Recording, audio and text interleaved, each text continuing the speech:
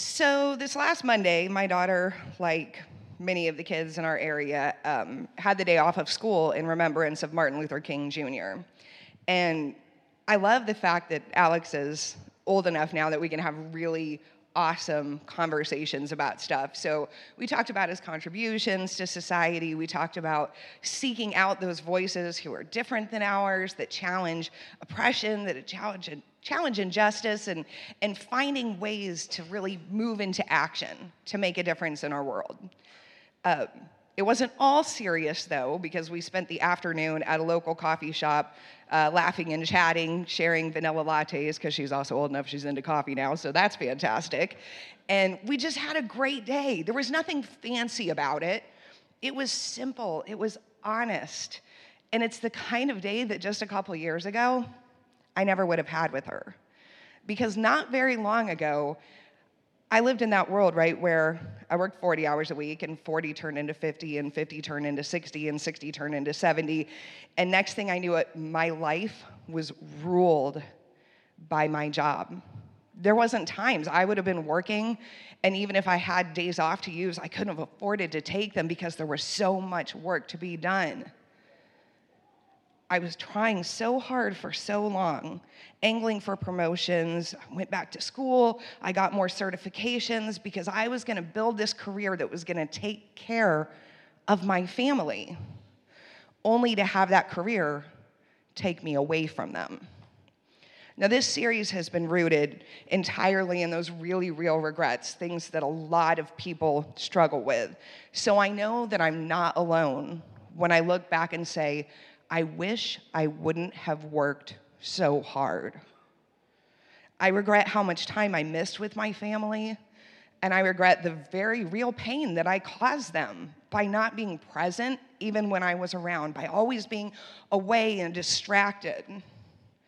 But what I regret today is I still didn't learn my lesson.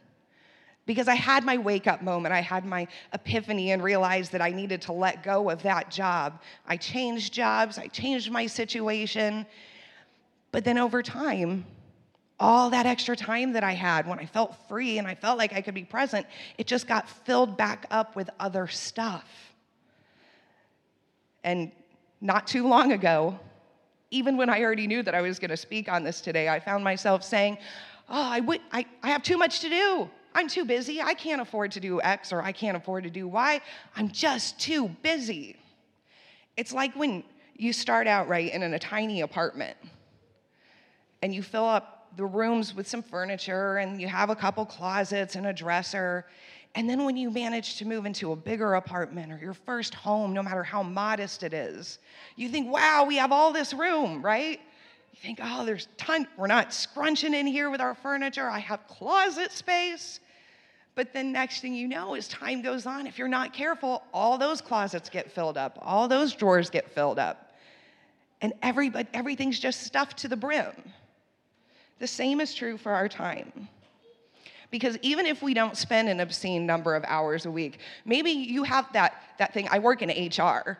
So I'm very familiar with the term work-life balance, right? You have to balance your work hours with the rest of your life and make sure that work isn't taking over. So maybe you have a great work-life balance and you're not killing yourself at your job.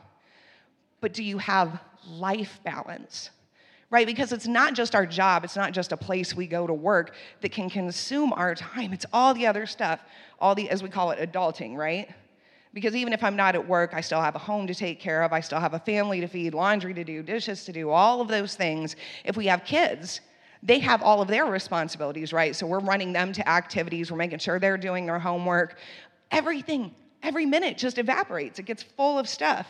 And we say things like, I wish I had an extra day every week because there's not enough time to do the things I have to do and the things I want to do.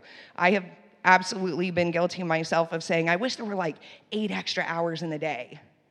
We just want more time because it's so full.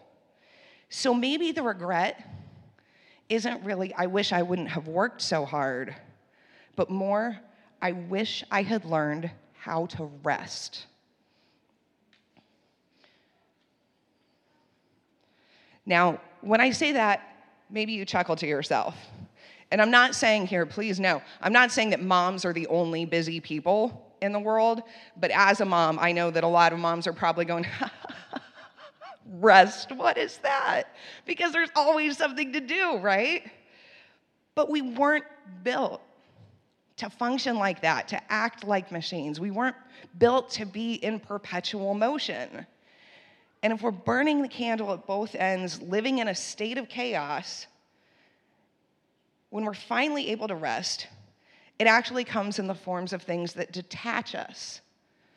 I am as guilty of anybody at the end of a long day. I'm just going to turn on some Netflix because then I can zone out. I can enter another world other than the one I live with, one that I don't have to think about my priorities and my obligations. I can zone out. Same with a good book. Escape to another world, right? So when we get those moments of rest, we're not plugging in, we're tuning out. And I think we tune out because we can't possibly let more of the world in. But that's not what God meant for us.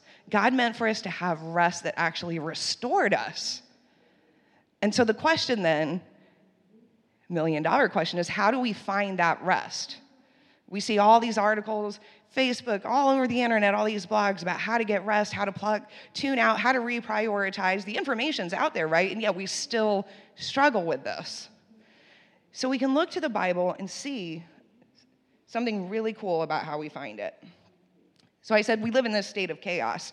And if you want to see a group of people living in a state of chaos, you can go back to the Old Testament. Read the Old Testament, and it's amazing how these people get stuck in this cycle, right? They're just always screwing up and then trying to make it right and then screwing up again. Does that sound familiar to anybody else like their own life? In the first book of the Bible alone, we see numerous stories of people running around doing very questionable things, and you think, man, those people could use some guidance. They could use some help. And God thought so too. So after he brought the Israelites out of slavery in Egypt, he gave them some rules. He gave them the 10 Commandments. 10 Commandments are something that people are pretty familiar with, right? That's a well-known part of the Bible. And even if you don't have them memorized and you can't just spit them all out one after the other, there's ones that if I said, name a commandment, there's ones that people name, like don't murder. Okay, I don't really need a lot of backstory on that for me to understand that one. Don't kill people. Okay, don't commit adultery. Again, that doesn't really require a whole lot of explanation. Don't steal. I get mad when someone in my household steals my leftovers from the refrigerator. So again, I get that.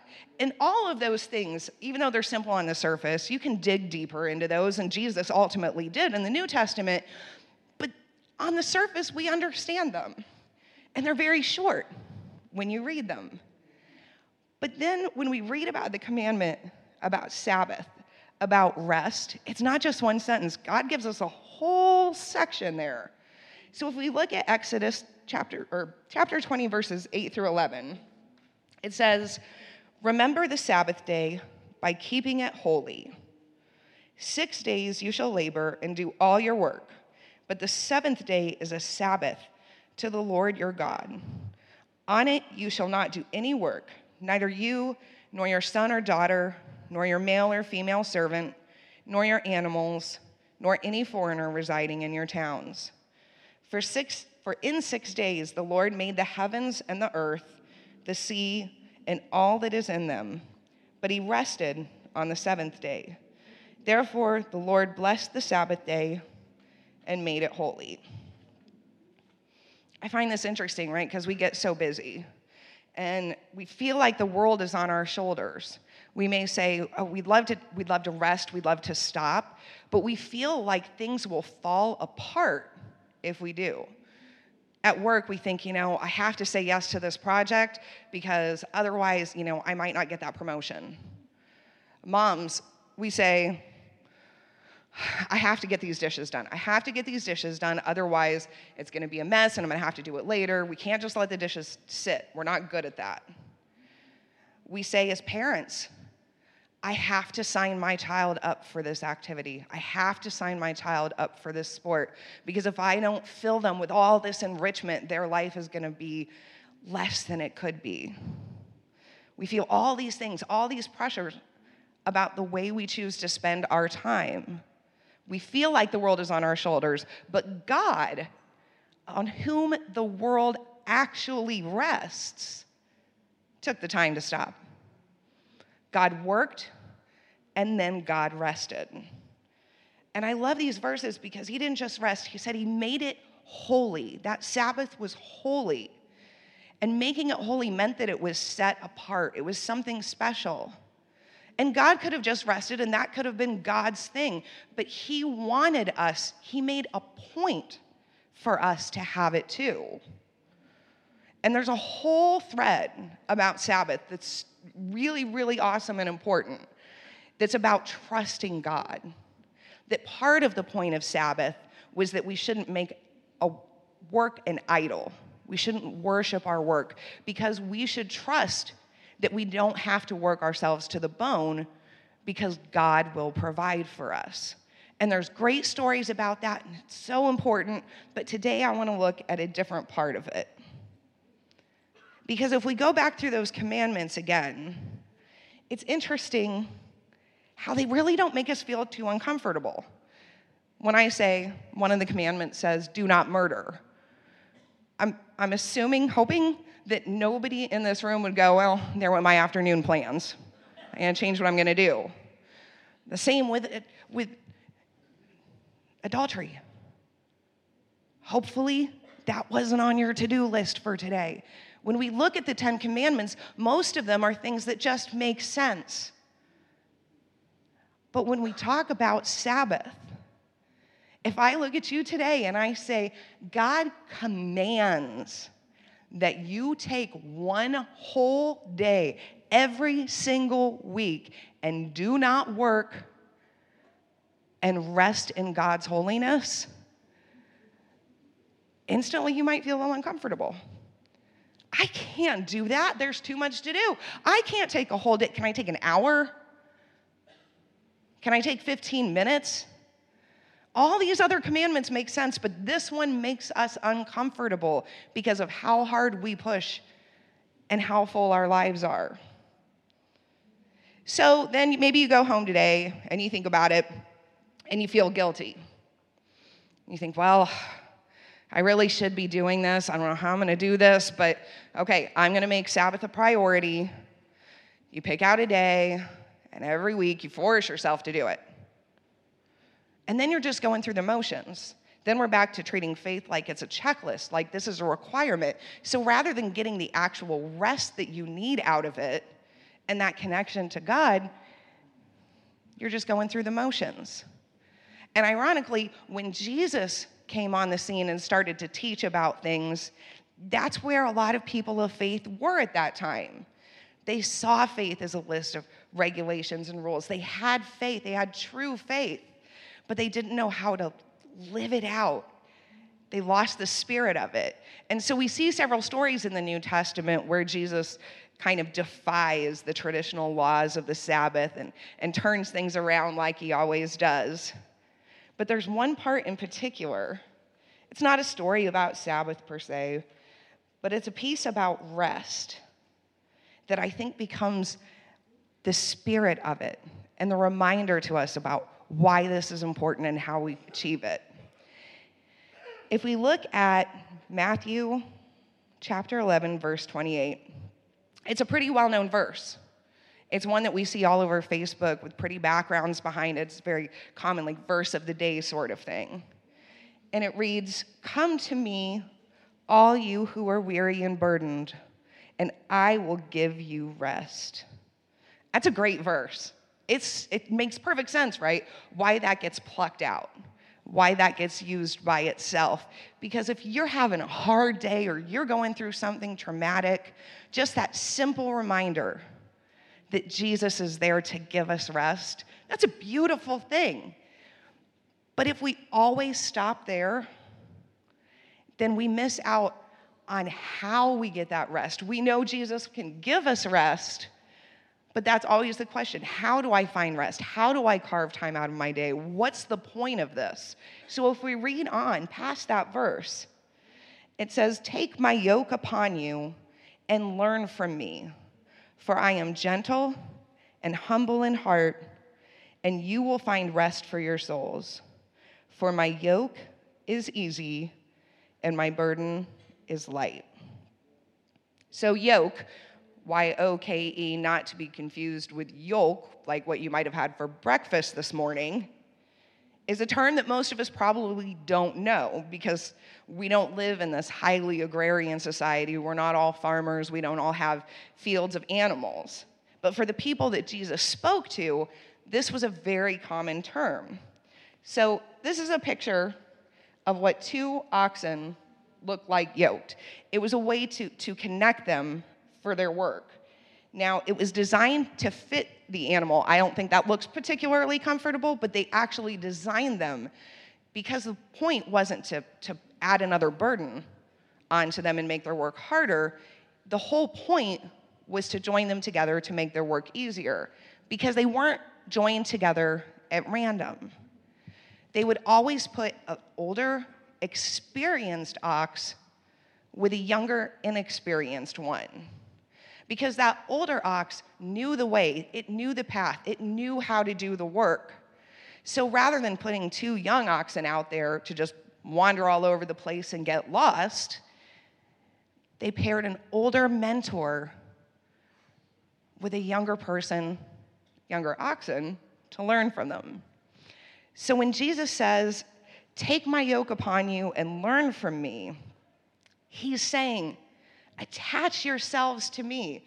I know the path. I know how to do this. I can make the work easier, but you have to follow my lead. And I think we sometimes skip over verse 30. Tim, can you put 30 back up? "For my yoke is easy and my burden is light." Because if you don't really think too much about it, it kind of says following Jesus is easy, right? It's simple. And we know that's not the case. We know there's sacrifices to be made. We know that it's not, as I like to say, all sunshine, rainbows, and puppies. Following Jesus is a true commitment, and it can be challenging. But he isn't saying following him is easy. He's saying his yoke is easy. He's saying, just like the yokes were designed to fit the oxen, Jesus' yoke was designed to fit us. Jesus is saying that his yoke will show us the way, that he'll be guiding us, and that our rest comes from connecting to him. Because rest, holy rest, the kind of rest that God wanted for us, isn't just about the absence of work. It's about the presence of a connection. Like I said, we unplug in all different ways. You can go take a nap, you can go on vacation, you can go to concerts, you can watch Netflix, and those things aren't bad. Those things are a lot of fun and they bring us joy. And there's nothing to be said that there isn't a place for those in our lives. But those are about that detachment, even if only for a moment, from the worries of our lives, the pressures of our jobs, and often the things that we keep deep in our hearts. But those types of things don't bring us rest. They don't restore us the way that Jesus can. So instead of simply unplugging, look for those connections.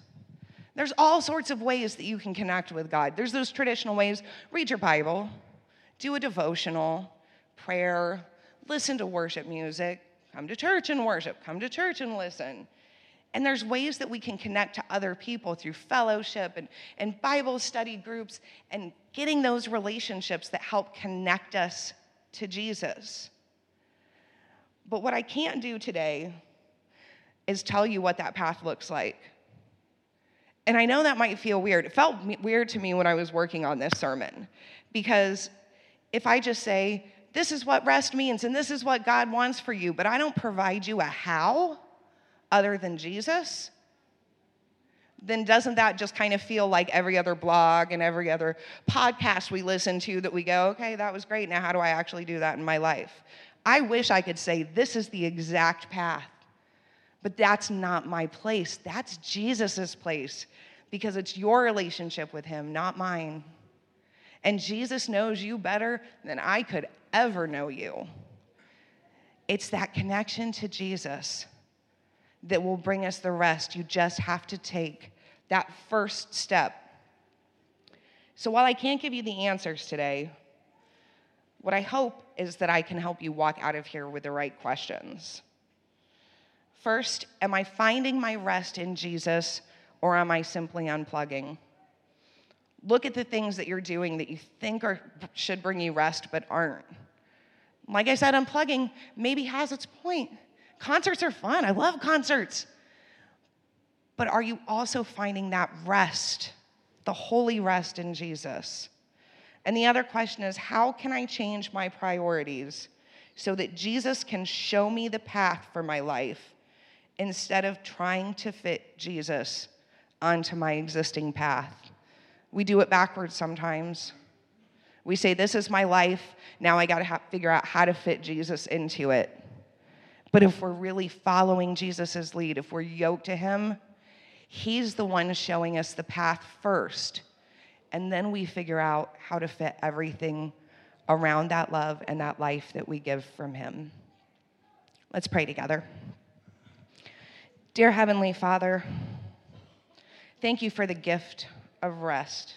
Thank you for knowing us so well and creating us so special that we're not meant to toil away,